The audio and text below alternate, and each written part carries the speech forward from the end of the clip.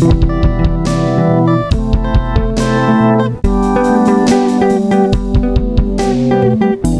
everyone to First Principles Podcast. We are your hosts. I am Trees. And I'm Elliot. Thank you for joining us today. Today will be a continuation of an episode that we covered recently, which focused on wind and solar energy and its integration into the Ontario electrical grid, or into the Canadian electrical grid more specifically. Now, today's episode is going to focus on continuing off that premise of, integrating solar and wind into the electrical grid and making sure that it's balanced with the idea of energy storage, which we touched on briefly last time, but we'll go into more detail during this episode, because you cannot have a discussion of wind and solar without integrating energy storage. And I think people are becoming more and more cognizant of this fact, and it's becoming talked about more and more. Obviously, it's been spoken of in the engineering field for a while now, but of course, those are the technical aspects of things, and it takes time for those ideas to then trickle down to everyday parlance or everyday speech, so to speak. And now I think is the time to actually look at, what does this mean when you have battery or whatever form of storage you have to compensate or to as an ancillary technology that complements your wind and solar.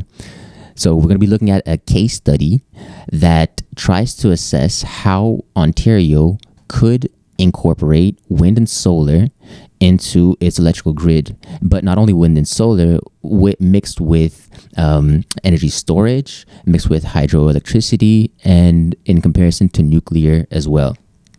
Before we jump into that, you have anything to comment on, Elliot? Sure. Yeah. Maybe it's, a bit cliche at this point or repetitive, but the idea is, what are we going to do when the wind is not blowing and the sun is not shining? Both solar and wind are considered unreliable energy sources for this reason. And we discussed this on the last podcast. How do you make wind and solar unreliables more reliable? And energy storage is that next step. It allows you to capture,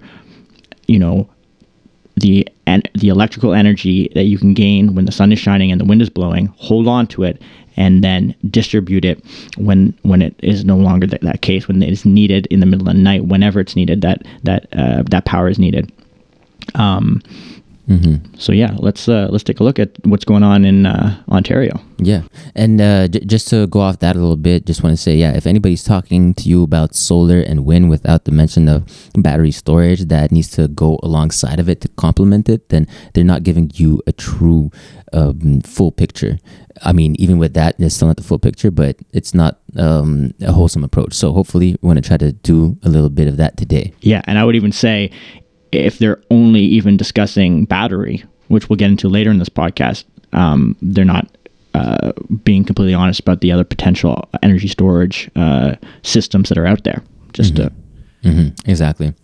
Many different types of energy storage. So without further ado, let's jump into this specific article that I pulled up, and it was published on January 5th, 2020. And it is from the website called The Conversation. It's titled, "Ontario Can Phase Out Nuclear and Avoid Increased Carbon Emissions." Written by MV... You like that already, right? Okay. This is interesting. Okay. All right. Getting out to a good start already. It's written by MV Ramana, who is a Simons Chair in Disarmament, Global and Human Security at the Liu Institute for Global Issues, University of British Columbia. So based out of BC.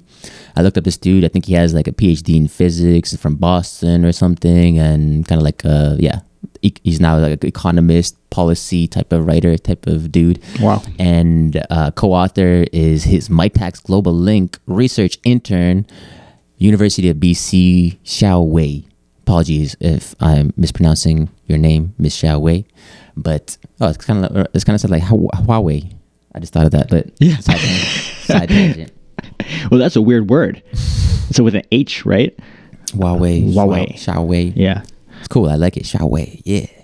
Anyways, side point. So let's get into this article. So I'm going to read you this article, and bit by bit, let's try to dissect it. Let's try to analyze it.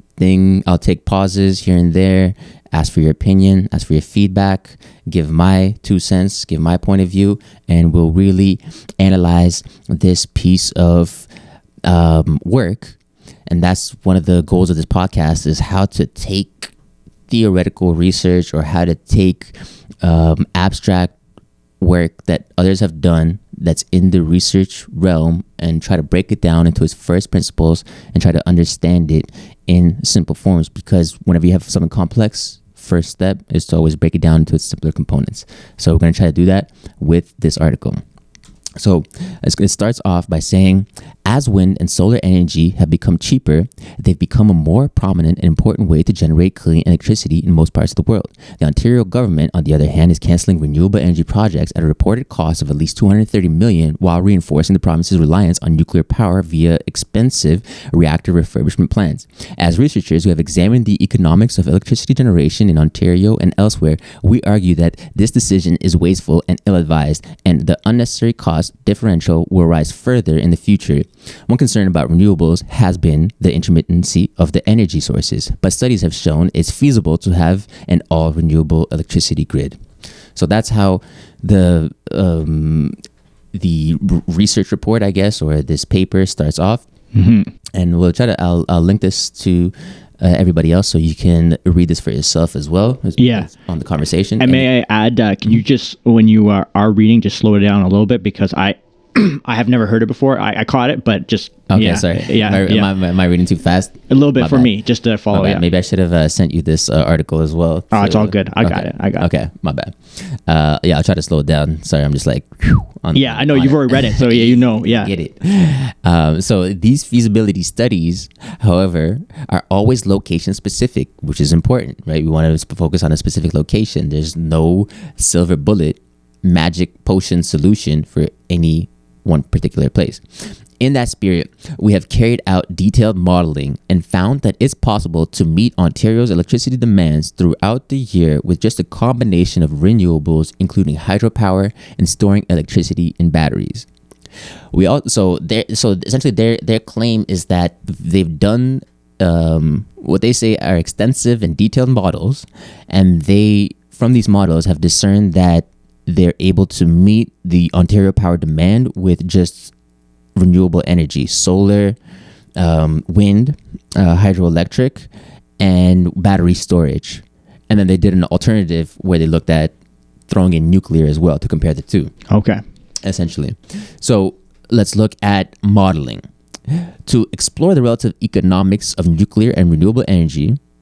Okay, so let me just, again, before I get too much into the details of this. So essentially they're making the case that it's cheaper for Ontario to have a grid that is tied to renewable energy sources such as wind, solar, hydroelectric, and batteries than it is to have nuclear energy within the grid. That's kind of like the main thesis that they are going to try to prove. Interesting. And they've essentially developed models, and we all love our models. We all learned everybody's favorite word of 2020 was model. What's your model? So yeah, let's go into their model a little bit. Can I add one thing here? For sure. So it's an interesting premise, and it actually is brought up, I think, twice in some clips I found. This idea that electrical power generation through wind and solar is cheaper, and for that reason, we should pursue it. I'll let you get into this. I have more to say on it, but it is definitely, you'll hear it creeping up, this idea, people saying this, and I think we need to check exactly where it's true and when it's not true. But I definitely have heard it before. For sure. And because it might be true in some cases, might not be true in other cases. Just because it sounds good doesn't mean it's necessarily true. So let's go into the modeling. To explore the relative economics of nuclear and renewable energy, we constructed a very simple model that optimized the total cost of meeting the electricity demand in Ontario for each hour of the year. we used what's known in physics as a toy model. It's not intended to be sufficiently accurate to reproduce reality in detail, but to capture the basic and important elements of the system being studied. Our model is not meant to actually calculate the cost of supplying electricity, but only to compare the relative costs of different options with the condition that no fossil fuels be used. So what they're saying is essentially that they acknowledge that they have a shitty model. It's very rough. It's very like rough calculations, but I guess it's just kind of trying to test out ideas. So they're admitting that they didn't do a whole lot of work. So it's very detailed. So I think that's actually one thing that I just picked up on right now. They mentioned that they did in their introduction a rigorous study, but then later they mentioned that it's a toy model. So that's actually one thing, again, I just picked up now, because earlier on they say that we examined the economics of electricity generation on Ontario and elsewhere. Yeah, two things there. Mm-hmm. So I think we talked about this in our last podcast, but we said, one thing that models do is they let you know what's in the realm of possibility. Mm-hmm. So in their defense, I go, yeah, I agree. It's, ridiculous to say rigorous and then try to, pull it back a little bit from the edge. But there is a place for models to give you a ballpark of realm of possibility. The other thing, though, I thought was interesting. Did they say they completely eliminated fossil fuels from the calculation? Yes. So these models have no fossil fuels incorporated. And these models are looking at the economics of it, are they not?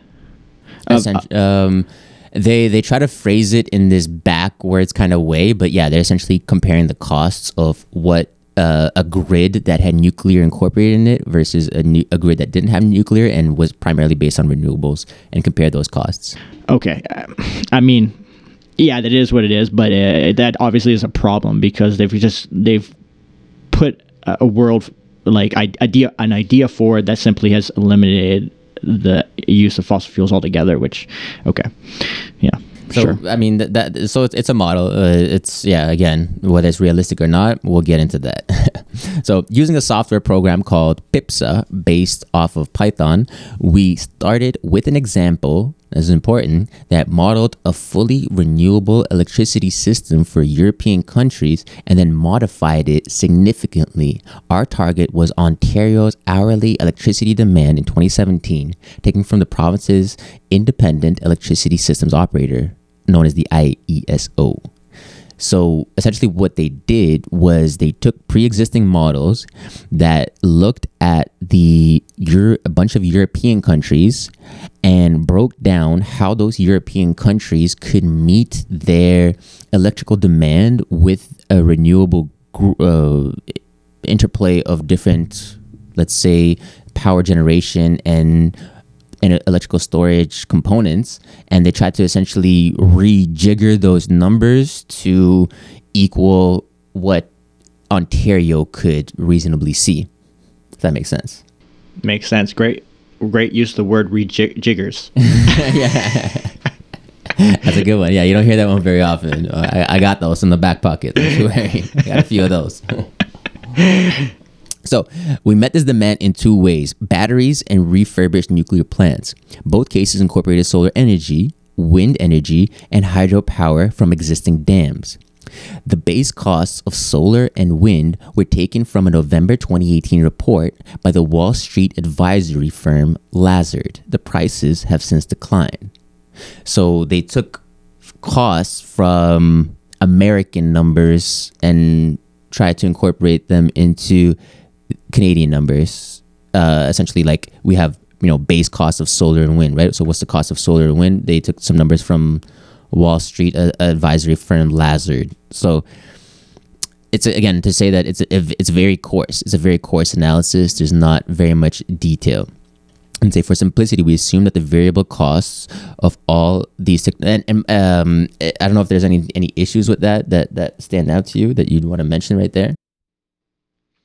No, I mean, are they saying we've taken costs, and since this model has come out, the costs have gone down, which is in favor of the model? So it's saying, like, favor of the model, yeah. Yeah. So, Yeah, that's Okay, yeah, we'll continue. No worries. So, for simplicity, we assume the variable cost of all these technologies were zero. This actually favors the nuclear scenario because it ignores the cost of uranium fuel and radioactive waste disposal. Any issues with that? oh, I didn't understand that. How did it eliminate the cost for disposal? What? Essentially, it's saying that to simplify their study, they didn't look at costs, like how much it costs to mine the thing out of the ground. Okay, that's a huge problem. Yeah. Yeah. The cause for this is exactly, I think, what we're going to discover is the problem with people using the phrase solar and wind are more affordable, is they've just basically chopped off a bunch of costs that normally you would have to look at to be realistic about it, and I've said it's cheaper, so red flag right there. Mm-hmm. And we'll go into that in more detail, but yeah, I'll just point out some red flags here and there as we go into it. Red flags will be pointed out, believe you me. Okay. The availability factors for every hour of the year for the theoretical solar wind generators were also based on data from IESO on actual production of solar and wind energy in Ontario 2017. So it's saying that in terms of the availability of wind and solar, they took 1 year of data and applied that into their model. One issue with this that I'll quickly point out that kind of applies to some of the other things that they did is that when you're modeling something, you typically don't want to take just 1 year of data and put that into your model. Typically, you want to have a robust model, which means incorporating many, many, many years of data, tens, decades, if not hundreds, if available. Whatever's available, you put into your model, because the more data you have, the more certainty with which you can make your predictions. So if they're taking just 1 year of data, which they did on numerous occasions throughout this model, that is not a very robust or well studied scenario, because year to year there can be severe variations. There can be, like, you could be missing out on trends. You could be missing out on so much detail when you take out that temporal aspect of it, right? Definitely. Okay, so just a quick comment on that, and let's keep on moving. The maximum power available from large hydropower dams during any hour of the year was assumed to be less than 85% of the installed capacity within Ontario. This is a conservative assumption, since the province could easily import more hydropower from neighboring Quebec. Now, when somebody says could easily import more hydropower from neighboring Quebec, like, I feel like you're kind of underestimating how simple it is to take power from different municipalities. We do it, but know that we do it with substantial amounts of waste. It's not as easy as, hey, let's just call up Quebec. We need some more power. You call up the Quebec guys, and they're like, hey, qu'est-ce qui se passe? What's up, guys? Like, what do you guys need? And we just tell them, hey, just turn up some of that electricity this way. Like, no problem. Right, coming your way. Beam it to us, Scotty. Beam us. Yeah. Yeah, beam it down to die Ontarians. I'm sorry. It's just one of those oversimplifications where, okay, granted, you're doing it for the simplicity of your model, but it's just, you're taking away so much information that it's just, I don't know. It takes away from the validity of what you're trying to do. Of your findings. Honestly, the amount that they've cut off, you know what I mean? Like that they've excluded from the model in order to create it, and they're specifying what this stuff is up front, reminds me of something we would do in like first or second year of our school, where we just didn't have the time to do it. It was obviously like this would be hugely important, but we're just trying to prove to our professors, for the course sake, we understand the concepts of it. And this is like first year shit. Yeah, that's it. Yeah, that's it. That's exactly what it is. This is like first year shit, and you're a prof with a PhD from Boston University or whatever the hell you got it from, and you're representing University of British Columbia. Like, I don't know, man. It's highly suspect. But let's continue. The maximum power available from large hydro power dams, which I read this before, but let's just reiterate because I have an important point for this. From large hydropower dams during any hour of the year was assumed to be less than 85% of the installed capacity of Ontario, which is about 9,000 megawatts. This is conservative, assuming that we can import electricity from Quebec. Now, why are we not using historical data on what was actually used? I mean, is it correct to assume that you'll be able to access 85% of the capacity at any given point in time? Because what they did previously was use historical data, but now they're using not historical data and they're trying to use quote unquote true data based on the capacity. But is that really an honest look at things? Because how are you going to get 85% of the diversion of the electricity at any given point in time when, this is a very important point here, there's approximately 3,000 dams in Ontario that are not supplying hydroelectricity but are serving alternative purposes such as flood control, navigation, water management. So when you have all these things at play here, you're not only looking at electricity, you're looking at how are we going to do with the flood controls? How are we going to do with water course?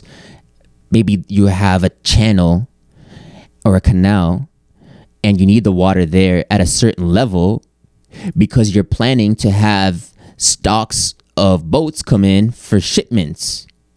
So what, all of a sudden you're going to be like, oh, let me change these water levels so that I can get 85% of my total capacity? Oh, I see what you're saying. Yeah. You're like, there's things at play that are out. Go ahead. Yeah. Maybe I'll try to summarize it. Mm-hmm. So you have water management needs when it comes to water courses that have dams. Water resources engineering. Go ahead, sir. Yeah, exactly that. So in the spring, all this freshet water comes, melting ice, snow raises water. There's got to be dam management to prevent flooding upstream and downstream. And something that happens in Ottawa in the last few years here is massive flooding that has impacted many houses that are close to the edges of the Ottawa River. And so, simply saying we have complete control of the water to perfectly service the needs of energy at all times is unrealistic because there's other not contradicting but contrasting demands, diverging demands. Yes, that we need to take into consideration. They're mutually exclusive. So it could be, well, it's foolish perhaps to say that we can guarantee you'll meet, what was it, 80% at all times. 85% of the total capacity. Yeah, I got you.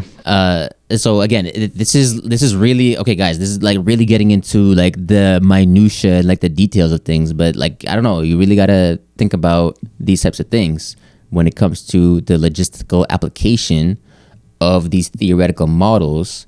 There's oftentimes a disconnect that happens, and things that are theoretical in models don't translate into the real life necessarily. So that's just one of the points that this article kind of misses. So let's go into their essential results. It says, in all scenarios, the bulk of the demand was met by solar and wind power, with a lower fraction met by hydropower. Even in the scenarios with no batteries, less than 20% of the electricity demand was met by nuclear power. So essentially what they're saying is that they had two scenarios. One was with batteries, one was with nuclear, and they compared the two. And what they're saying is that they were able to meet all the demand, and it was cheaper than if they had done so with nuclear power. And second, it would be cheaper to reduce this even further because of safety and other operational reasons. It's a bad idea to change the outputs of nuclear plants quickly. Traditionally, reactor outputs have been held steady. But if, for argument's sake, we allow the outputs of nuclear reactors to go up and down as fast as needed by the grid, then our model predicts that nuclear power plants would be used even less. If nuclear power plants' outputs are held steady, They would supply more electricity, but the cost to consumers would also be higher. So, any red flags with that statement? So, I'm not a specialist in nuclear power generation, but what jumps out at me is thinking you can build a nuclear reactor that has that degree of flexibility is what I would think is a problem here. That was the only thing that I caught, though. I don't know if that's true. That's exactly it. Yeah, no, that's exactly it. Because the issue with this is that it's saying that you can just easily turn up your nuclear power plant up and down, however you need it. There's just a knob, like a volume on your boombox. Just dial it up a bit, dial it down, good to go. Exactly. And okay, let me just tell you how this might sound like whatever if you don't understand like what this guy is saying, but let me just tell you how like ridiculous what this dude just said is. Because he's saying, if for argument's sake, we allow for our inputs of nuclear reactors to go up and down as fast as needed by the grid. So you're going to alter your nuclear reactor outputs as fast as needed by the grid. As fast. Let me tell you why that's a fucking stupid idea. Nuclear power plants do not power up and down as needed. This is a dumb thing to even suggest. Powering up and down is more costly than operating a steady state. This is a universal truth. Steady state is always cheaper than transient, which is starting and stopping. Not only that, let me give you a quote from the International Atomic Energy Agency. Pretty reliable source when it comes to atomic energy, I would say. The International Atomic Energy Agency. You think they would know a few things about nuclear? Yeah. Maybe more than homeboy over here. So, direct quote, international experience from operating nuclear units is that frequent operation in load following or automatic frequency control models leads to poorer reliability of the nuclear plant, less efficient use of the nuclear fuel, increased maintenance requirements, and possibly shorter plant life. Because of this, the most preferred mode of operation of nuclear power plants is steady full load. Steady full load. So what are the full? Crank that shit to 100. Let's go. That's the recommendation, with load reductions only when required for shutdown for maintenance and refueling. The second preferred mode of operation is normally at steady load, but increasing or reducing load at a controlled rate on a limited number of occasions when required by grid conditions. So essentially it's saying keeping it at steady state is the second best option. So first best option is steady state, but at full capacity. Second best is at steady state, but you can go lower than full capacity, but it's better to go at full if you want to optimize. So we have the International Atomic Energy Agency directly contradicting what our Professor Genius PhD here is telling us. And let me ask you, how long did it take you to find that quote? That contradicted what this dude said? Yeah. Like a 30-second, like I pretty much just Googled, is it okay to, or like some variations of Google, like, is it okay to power up and down nuclear power plants? I mean, I already know that the answer intuitively is no, but obviously you want to find sources that showcase that as well. So I was trying to see what's up. Yeah. And I came across International Atomic Energy Agency within maybe a couple minutes. Yeah. And, when we went to school, one of our main profs, or at least for our introductory years and in our later years, worked in the nuclear business or in the business of nuclear energy in that industry. So we've heard some, real accounts of what this technology is capable of. And, this gentleman, I've forgotten his name, whoever did this paper, he's in a university. He must have contact with people that are knowledgeable in this area. So two things: either he's chosen not to acknowledge this fact out of just laziness to research it, or he knows of it and he just is going to supply some unreasonable assumption to make his point. So, I mean, what is it? And either of them are not great. So, yeah. He's being lazy. He's being lazy or dishonest, and either or is not good. Exactly. You would expect higher from your quote unquote intellectual superiors. Now, there's not a sentence after that goes like, this is an unreasonable thing to request. It just basically says because he makes for argument's sake. Like even his language around it is strange. All he says, he does allude to it. He says, because of safety and other operational reasons, it's a bad idea to change the outputs of nuclear plants quickly. Traditionally, reactor outputs have been held steady. So he does allude to that fact. Okay. So he knows better. Essentially, he's saying that he knows better. He knows what he's saying. He knows what he's about to say is stupid, but then he says it anyways. Yeah.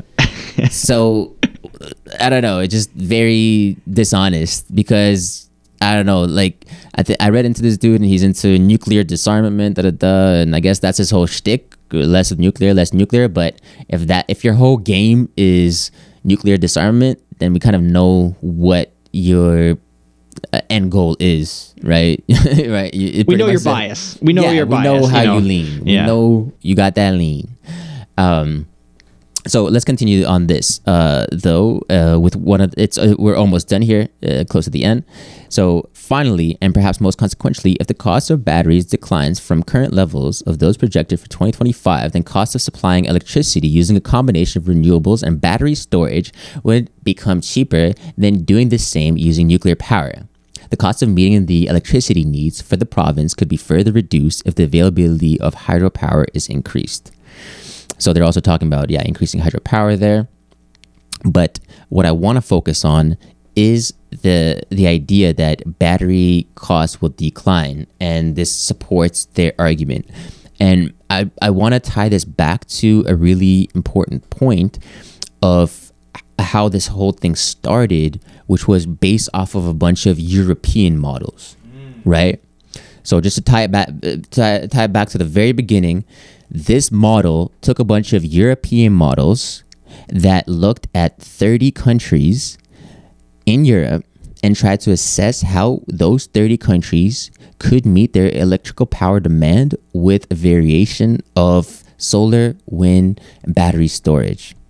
But what this guy doesn't mention anywhere within this article is that there's no mention of the fact that it's actually hydrogen storage, not batteries, but hydrogen storage is the predominant energy storage method that's used in these models that this guy is quoting, right? So there's no mention of hydrogen storage, only batteries are in the article that this guy writes for Ontario, which is an inaccurate depiction of what is being referred to in the European models, because your whole thing is that you took these European models and you just rejiggered it for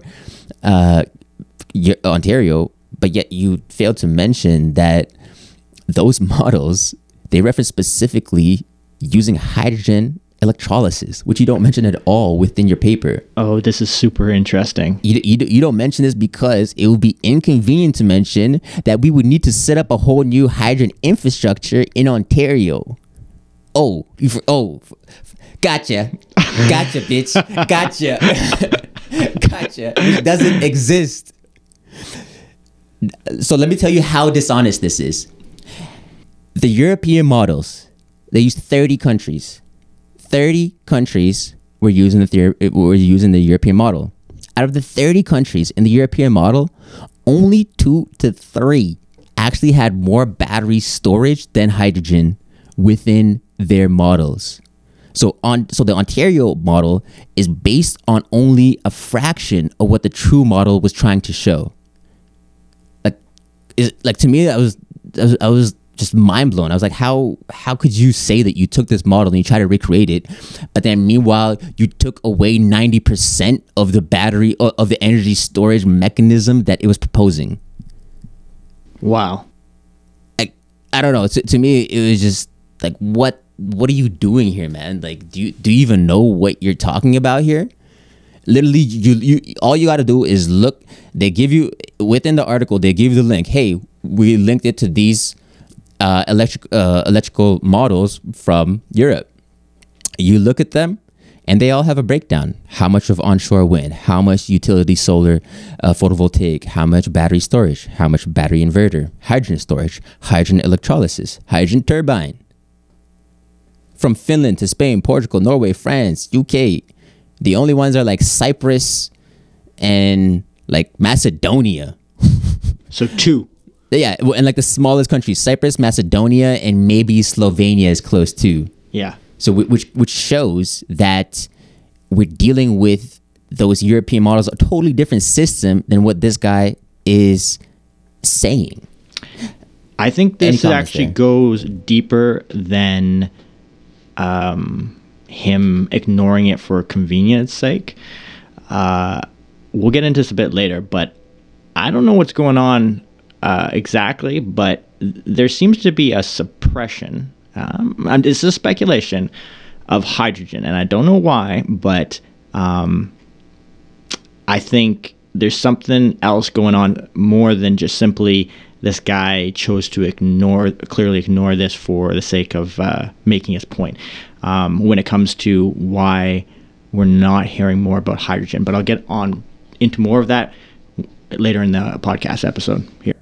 Mm-hmm. Mm-hmm. Yeah, and that's an interesting point if there is a suppression of hydrogen going on, because I would almost agree with that, not to get into too much conspiratorial realms, but theoretically hydrogen and electrolysis, the process has been known for over 120 years, 150, almost, if not 200 years almost, I want to say. So this is a known process, and it's sat on the back burner for a really long time. But I think that is slowly changing. And looking at these European models, which did incorporate hydrogen storage, to me it shows that the European countries maybe are a bit more open and serious about using hydrogen, whereas maybe in North America it's still kind of lagging behind. Yeah, and let me clarify. Right. I meant it in terms of the hydrogen use in Canada and the US, because like you said, we see Europe has adopted hydrogen, and I believe there's a big push either in South Korea or Japan when it comes to using hydrogen fuel cells and this technology. So it isn't that I just think there's something more going on in Canada and the US specifically. What it is, I'm not too sure. Maybe nothing, but it's well, you'll see that it's a bit convenient in other cases where they've left out hydrogen. So why is this? And you know what? I think, well, you know, when we talk about hydrogen in a later podcast, we can definitely look into that, why that might be. Yeah. We'll definitely have a podcast that's dedicated exclusively to hydrogen, because that's a super important topic that we need to give our utmost dedication and focus onto. I want to kind of go back to one of their results that they pointed out. One of their first results, actually the first result that they highlighted, was that in all scenarios, the bulk of the demand was met by solar and wind power, with the lower fraction met by hydropower. Even in scenarios with no batteries, less than 20% of electricity demand was met by nuclear. So I want to just break down this statement. So take out the nuclear scenario. So we only have the scenario where we have solar, wind, hydropower, and batteries, because again, this guy's not talking about storage with hydrogen or electrolysis or anything of that nature. It's strictly batteries. What batteries? Which ones? We don't know. Some theoretical batteries that exist out there. So what he's saying is that the entirety of Ontario's demand could be met by these renewables. Now, when we look at the current status of what the current capacity is, obviously just would not be feasible, because when we look at wind, that's 7%, and when we look at solar, that's 2%. Of what? Sorry. Of the Ontario current production. Right. Whereas with hydro, we're looking at 26%. So is he saying completely get rid of hydro, because hydro is considered renewable? So no, he's saying include hydrogen. Oh, sorry, or hydroelectric, I should say, Okay. not hydro. Right. So his is just strictly hydroelectric. So I want you to picture the scenario. It's nighttime, so you take out solar, and say like it's not a very windy night, right? It's a quiet night, whatever. The wind ain't blowing for whatever reason. So take out wind. Okay. So based on this guy's model, what you're left with is hydro, right? Unless you have energy storage. And energy storage, exactly. Hydro and energy storage, exactly. Yeah. So he's saying that their model was able to meet Ontario's power demand with purely battery storage and hydroelectric power. Let me say one thing. There's no current batteries that can power a large chunk, all of Ontario's power demand. Like, you can't set up a freaking set of batteries that are just going to power the whole province. Like that's literally almost what this guy's suggesting, to rely on batteries to power all of Ontario or like majority of Ontario, which is essentially what this guy's claiming, when it has never been done on such a scale, means using an unproven system, which is where we get back to this whole unreliable thing. We're pushing stuff further beyond what it is truly capable of based on the hype, but don't believe the hype. It's true for a reason. To suggest all power could be provided by battery tech when solar and wind are not operational is insane. Like, it's just fucking insane. Yeah. So you take solar and wind out of the equation, you have hydroelectric and battery, and they're saying, yeah, our model was still good. Get the fuck out of here. Like, what? Are you kidding me? Like, what are those, tell me, what do those battery power plants look like? How long does it take to create them? I don't know, because they don't exist. They literally don't exist. So they're trying to build up all this hype on something that doesn't even exist. Yep. Like, what in the F? Think about it. Like, we have even if we got max hydroelectric, 26% of Ontario in 2018, 26% of our power was met by hydroelectric. So you're telling me 4% with batteries?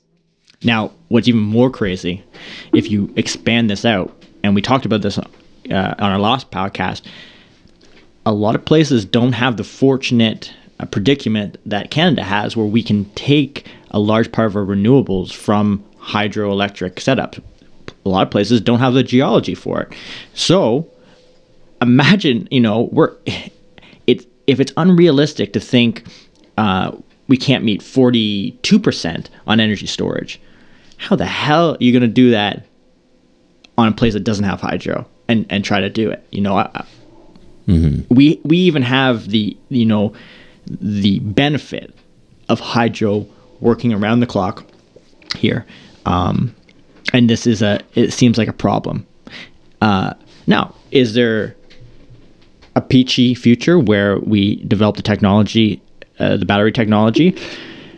Yeah, it's a possibility, but there are other forms of energy storage that need to be considered here. Now, we're going to talk a bit more about energy storage and the other types of energy storage that exist besides batteries that can be used to supplement this dilemma of batteries, basically battery technology not being at where it needs to be in order to maintain these long drawn out demands. But to not even acknowledge at this point the use of these other storage systems, again, it's just not honest, and it's unimaginative. I don't want to go too far because we're going to talk about the other forms of energy storage soon, but simply put, this is just one of the many types of problems so far I've seen with this case study or model that has been put together here. Yes, and let's continue with some of the final points I have on that case study, and then we'll wrap up this case study. But one of the other points I want to allude to that this article brought up was that finally, and perhaps most consequentially, if the cost of batteries decline from current levels of those projected for 2025, then the cost of supplying electricity using a combination of renewables and battery storage will become cheaper than doing the same using nuclear power, right? So this is alluding back to that point where we have better technology, so it's going to be cheaper, da-da-da. Meanwhile, this totally neglects the fact that once you already have batteries established, then to rip them out and put a whole bunch of new, more efficient batteries, that's a whole nother expense. That's a whole nother issue that I'm not going to get into, which I just thought of and came to my mind as well as I'm reading this. But I mean, obviously, every 5 years they're going to sub it out or something, but maybe you will because they're unreliable. But let me get to a more important point on that, which ties in the policy aspects of all this stuff, which we talked about before, where unfortunately, when it comes to incorporating renewables, solar, wind, oftentimes the failures might not be necessarily engineering failures, but policy failures as well. So I'm going to highlight something right here, which really contradicts that statement. So that is to say that this neglects to mention that in 2009, former Liberal Premier Dalton McGuinty announced a sweeping green energy strategy, including the feed-in tariff that would pay companies and individuals a premium for generating clean electricity. It was an economic development tool to encourage manufacturers to build wind turbines and solar panels here in Ontario.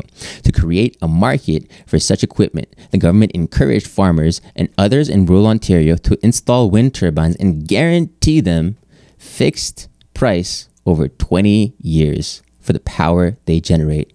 That's why there's so many turbines and solar panels in the countryside. So even though technology gets cheaper and cheaper, sure, you still got to pay the same amount because for your electricity.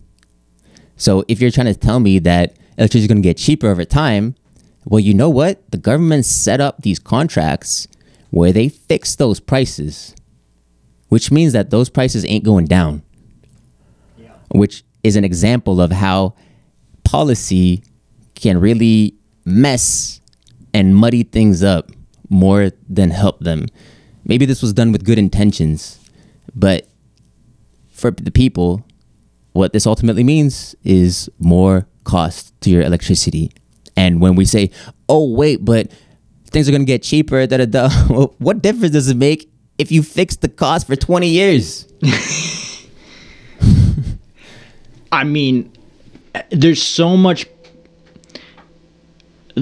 issues with that. I mean, just simply, isn't this not the same as price fixing? And, yep, you know, in an economic system, I can't even start to begin to go down that route of why that causes problems. And even if it's done for the, you know, in the name of trying to support renewables, which I support the introduction of and use of, I just think it's not the right foot you want to start on, and as you pointed out, it will lead to more problems than it fixes potentially. So, you know, what are we trying to do here at the end of the day?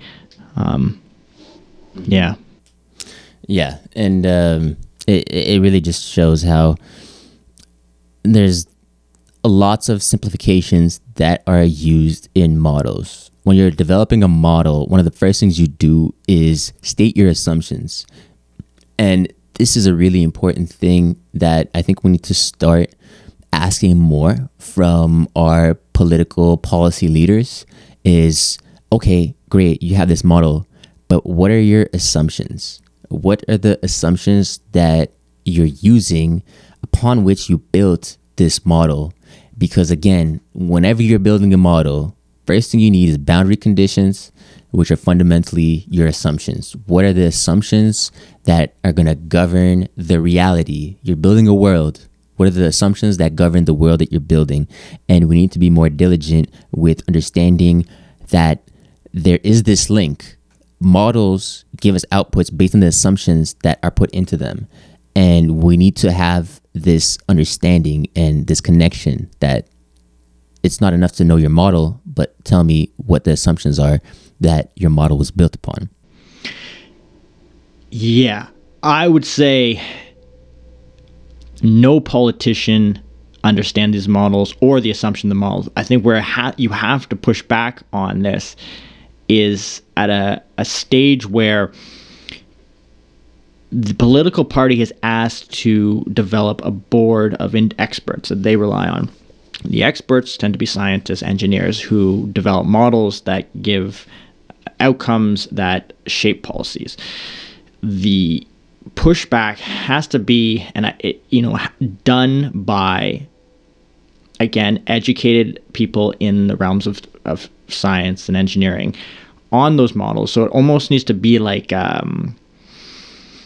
what are those called, where you basically have a debate. You go, this is my panel, they're making this argument we're going to shape the policy on, and then you set up another panel that's basically there to go through it with a less biased perhaps or counter argument, but they are not your just media educated individual reporters. They it's hard for, I can't even imagine, hey, Justin Trudeau, I'm from CBC News. This would never happen. But what were the these model assumptions you seem off to me? He's gonna be like, what are you talking about? I mean, they should be asked those questions. Why not? They should be. I feel like you should, yeah. Well, or at least have the right people be like, okay, I'm gonna bring you up my specialist, my model expert, and then they're gonna answer it, which sometimes they do as well. But those politicians should understand it, at least like a Cole's Notes summary form of it, right? In an ideal world, yes. Yeah. Which maybe they don't, because like you hear about all these freaking omnibus packages that are passed where it's like 5,000 pages of legislation and you have literally 30 minutes to read it over and vote on it. Like what the, like you're not going to read 5,000 pages in 30 minutes or like in 2 hours, 3 hours, whatever the hell they have. It's ridiculous to expect somebody to do that, which again kind of alludes to like the issues with policymakers and how a lot of policy and legislation is passed nowadays. So I heard that narrative more recently come up in the U.S. Around that omnibus bill there, and I heard a counter argument that actually says there is laws built to give you more than the time of period that some were arguing they had and that you should, it was almost up to 72 hours to review a new policy. And the other thing to keep in mind that the policy basically for months there's a section of these that could have been reviewed. So theoretically large chunks of this policy people actually had the time to review. It was the slight changes to the policy that they needed to review in the shorter time period. I'm just pushing against this because I've heard this idea and I was like, oh, that seems really unfair to have like all that material you have to cover in a short period of time. But it is, I think, funny. Like that's why I think what got slipped in there was you have to declassify everything we know about aliens in the U.S. or the government. That was just kind of slipped in there.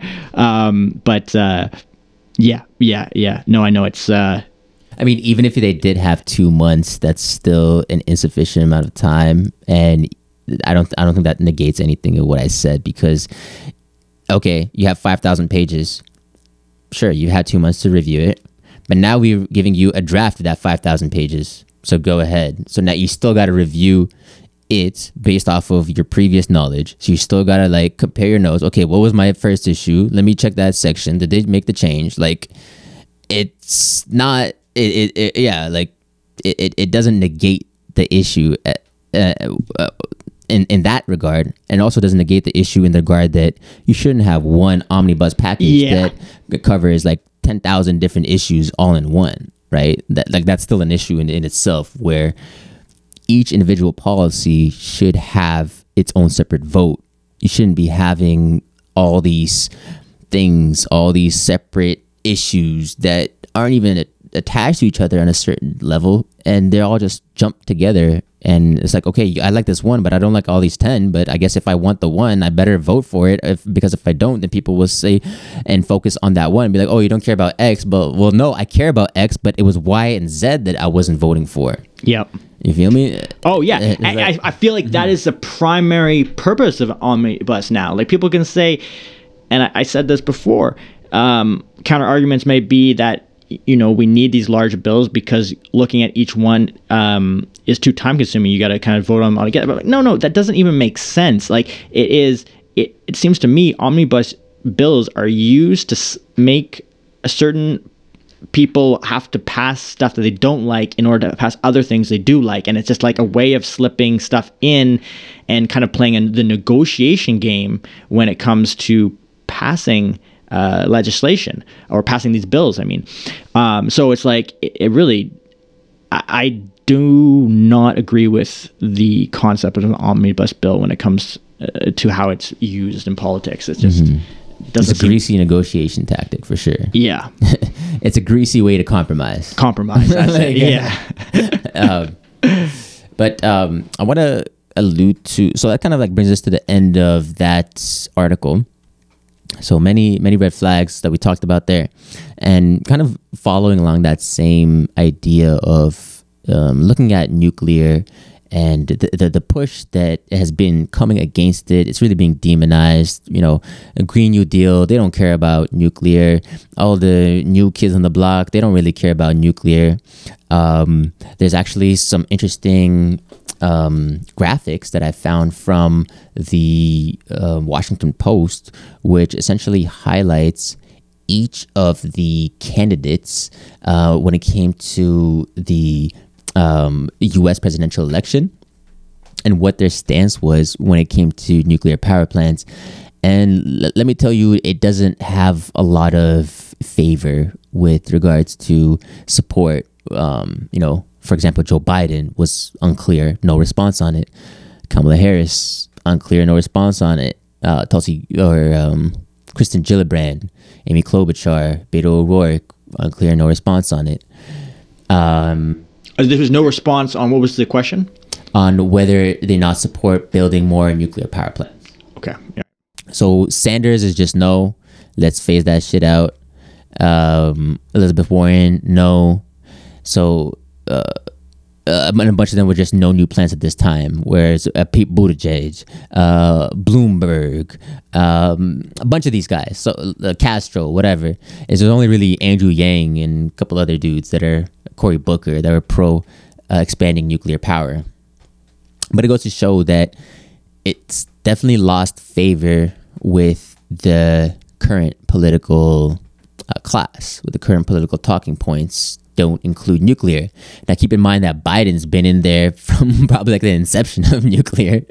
So he's probably been there from the jump. So I'm sure at one point he was pro-nuclear when it was like the hot button thing.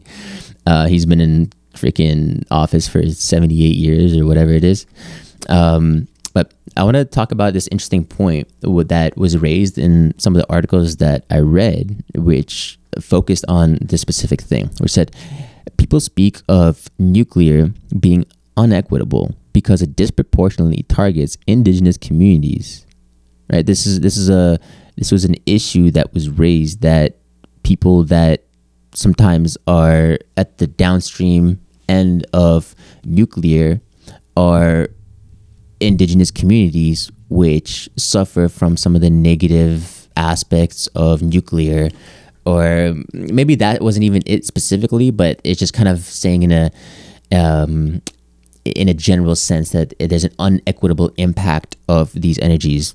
I mean, we can talk about the issues of that statement of what an unequitable impact is, but I just want to focus on this point that it's essentially stating that indigenous communities suffer more from nuclear power than other people. Okay, well, I mean, are we all accessing the same amount of electricity? I think so. I think we're all accessing the same amount of power, right? When you flick on the switch, there's no really discrimination for who's flicking the switch on. If you turn on the electricity, power comes on. So one thing that they fail to recognize is that lithium batteries are generally sourced from impoverished African countries like in the Congo, where children are used for labors.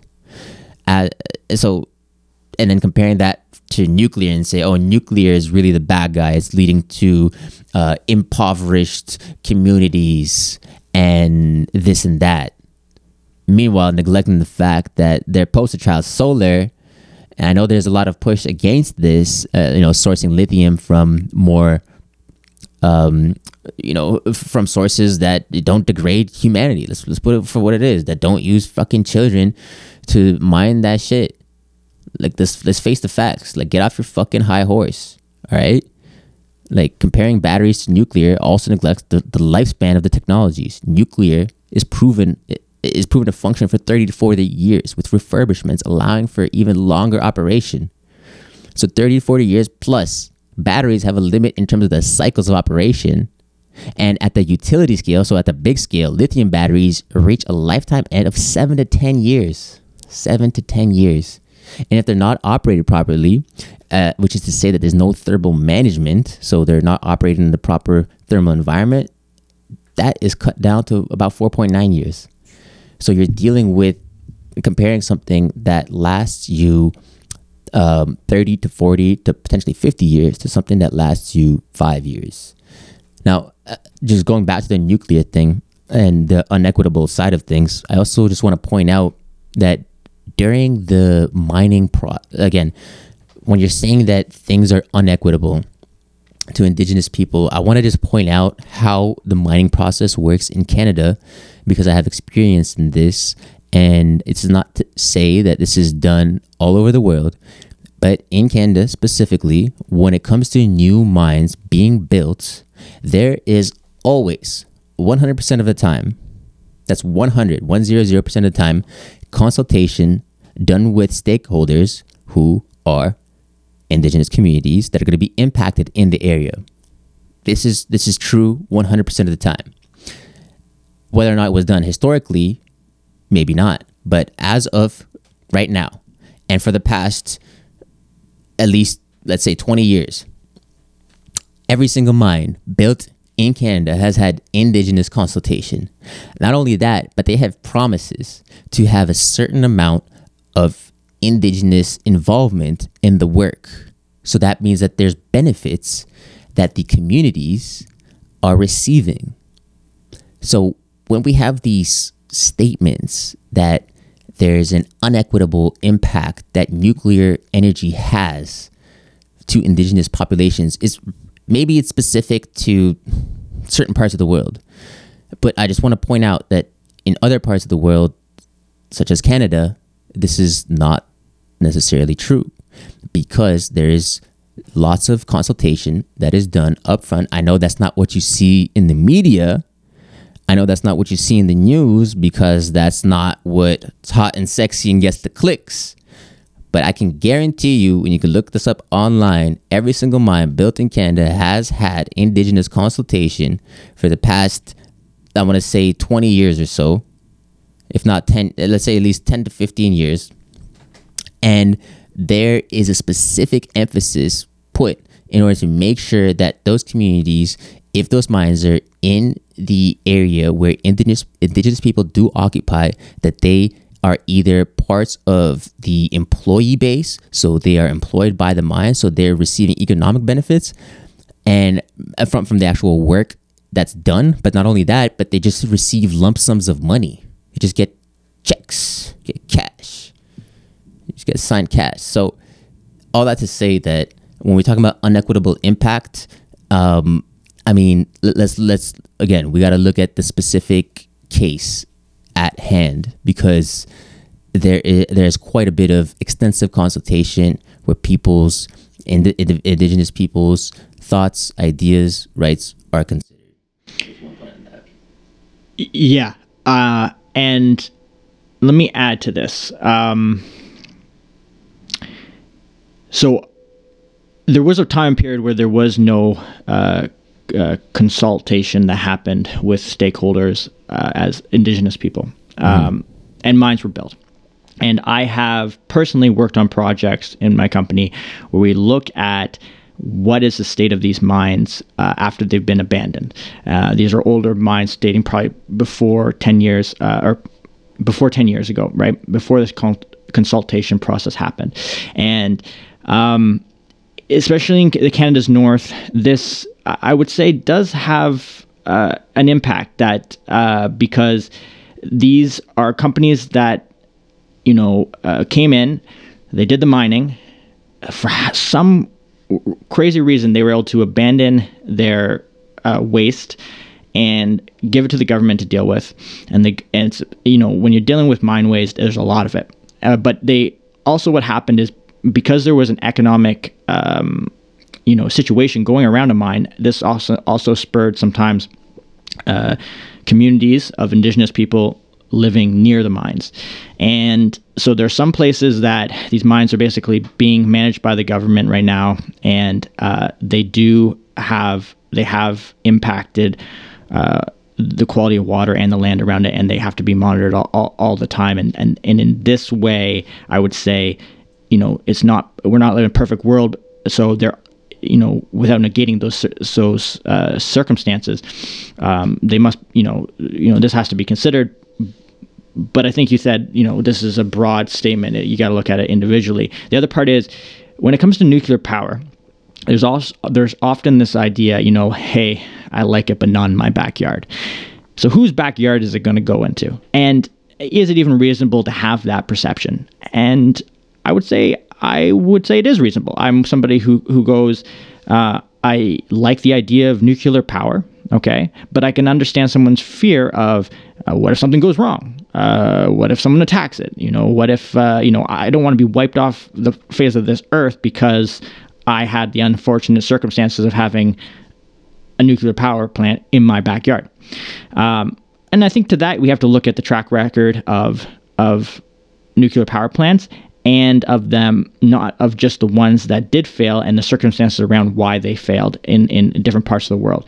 And we also need to tip our hat towards the idea of these smaller module nuclear plants and what they can do for us. Because one of the things you said was, when you flip on the light, for anybody in Canada, don't we all have access to us? And it's true, yes, but to some extent, there's this smaller fraction of the world that live in such remote places that they are so far from the grid that running transmission lines to them is not feasible, not economically feasible. So we need to develop. They often need to develop independent power stations that just work for them to gain their power. And I think modular nuclear is a very, promising, thank you, technology, especially because of its ability to work in cold climates. Whereas some other, having a solar bank and combined with power storage, or a wind turbine combined with energy storage, are promising but limiting in what they can do. And the small scale of the modular power plant makes it very appealing too, because you have to transport or build these things in remote areas, and the cost goes up when you have to build or bring materials from a distance to build these things. So yeah, it's a whole nother ball game right there when it comes to providing power for the North. Then that's just a whole nother. We could go another 2-hour podcast on power demands of the North, because that's almost like a totally different ball game, because now we're dealing with diesel, which is the primary thing that's used over there, right? And how SMR, small modular reactors, could be the alternative. They're not there yet, but I have heard estimates that by 2030 or so, Canada is definitely one of the countries among some of the other ones too, but they're really pushing towards developing the nuclear modular reactors for small scale. And I want to just touch on a point that you brought up, though, that when it comes to the historical construction of mines, 100%, back in the day, there was no laws and regulations when it came to mining, governing mine waste. It was the Wild West. People set up mines, the Yukon Gold Rush. Everybody was there trying to just set up a little mine, get some gold, whatever. And, even after the fact, there was much more mining that was done that was, just private companies kind of doing what they wanted without very much consultation to the local communities and the government. So I 100% acknowledge that. And what I'm saying is that currently in 2020, so that essentially all that can be true, But it can also be true that currently in 2020, that is not how things are done. So that's what I'm saying, is that even though that was historically done, and that's historically true, and that was awful, I 100% agree with that, because that's fucking bullshit. You didn't sign up for all this crap to come into your lake, but now all of a sudden these mines come and they're dumping this crap into your lake. That sucks. What I'm saying right now, though, is that in 2020, if you were to compare the two, if you were to compare how a uranium mine, which is the source of nuclear power, for example, and uranium is primarily mined in Saskatchewan, in Canada specifically. So we're looking at the prairies, right? Kind of like northern Saskatchewan. It gets really cold up there. But those are where we're getting our uranium from. Whereas somebody else might be getting their solar lithium or their battery for their lithium for their battery storage from the Congo. So that's the equivalency that I'm making, is that in 2020, the roles are not the same as they were in 1920. And right now, getting our uranium from Saskatchewan, from the good old prairie boys over there, eh? I'd rather get that than getting a bunch of kids, even though maybe it's getting them some economic opportunity, but fucking up their health. Yeah, to me, I have much more of a moral satisfaction knowing that the source of that energy came from Saskatchewan, from proper workers that are going to get paid what they're supposed to be getting paid, that the indigenous communities in the local area were consulted, all that was done properly, and as opposed to, like, I don't know, getting batteries. I mean, there's no perfect solution, so I'm not trying to be on a high horse over here myself either. There's no perfect solutions either way, but just saying that point. 2020, things are a bit different than how they were. For sure, and I would agree. I think the more we can have the mining and manufacturing happen in Canada, the better, because we can for sure regulate and verify the standard of the work environment, of making sure that people's human rights are protected, and I think that's a good thing. And it honestly will show us if we can pull this off economically without relying on places where those things like human rights or wages are given up in order to become manufacturing powerhouses that then give us the technology that we use in our own countries. That seems backwards to me and almost unfair. So I would say it's, I'll just reiterate, I just think it's better if we can try to prove that we can do this in Canada with local mines, local work. Yeah, instead of us, what we're doing was we're outsourcing our pollution. We're taking the pollution that would have resulted here and the potential tough decisions that we made here, and we're outsourcing that to other countries for them to have to make, and we're essentially kicking the can down the road, as they say. And it's kind of gross because it's just out of sight, out of mind type of mentality. I don't see it, so I don't have to think about it. But you know what? That's why we're here, to make you uncomfortable. So wake up. The truth hurts, bitch. It's all good though. We love you still. But anyways, that's a bulk of the articles that I wanted to cover. Now we can jump into some of your clips that you had ready there, Elliot. Well, here's what I'm thinking. Let's wrap this bad boy up, and you're going to get a nice two-parter where we're going to jump right back into this discussion of energy storage. But let's close the book right here. Okay. And we'll pick right back up on the topic of energy storage in a general sense in our next episode. And can you give some detail on some of the things that you have ready for everybody for next episode, so people can get a little wet? Oh yeah, definitely. All right, so this is what we're going to look at. Energy storage, batteries, Tesla. This is what you've heard about. Lithium ion. It's a great emerging battery technology. You're able to put it into electric cars. Electric cars are going to take off. But this is just one of many technologies coming out. So in a general sense, I'm going to go over all of the technologies. We're going to look at what is being promoted in the mainstream media, what some unique independent individuals are working on that seem promising, and we're going to talk about it in a more general sense, like what does it mean to for players like Elon Musk or Bill Gates, and then I think what we should do after we get into energy storage is perhaps focus in on hydrogen. That's what I think might be a nice segue after that. But that's what's on the agenda. I like it. We'll go from broad to specific. All right, that's it for today. Thank you all for joining us. Talked a lot about energy storage, renewables, battery storage technologies, nuclear. And yeah, hopefully you guys got some value from it. If you like this, please go to Apple Podcasts or wherever you get your podcast from. Give us a thumbs up. Give us a positive review. It definitely helps us out. Really appreciate it. Check out our website, www.firstprinciplespodcast.com. firstprinciplespodcast.com, where you can check out all of our latest episode. It's a nice little directory, a little catalog where you can pick up on all the interesting stuff that we've talked about. Anything else you want to touch on, Elliot, before we sign off?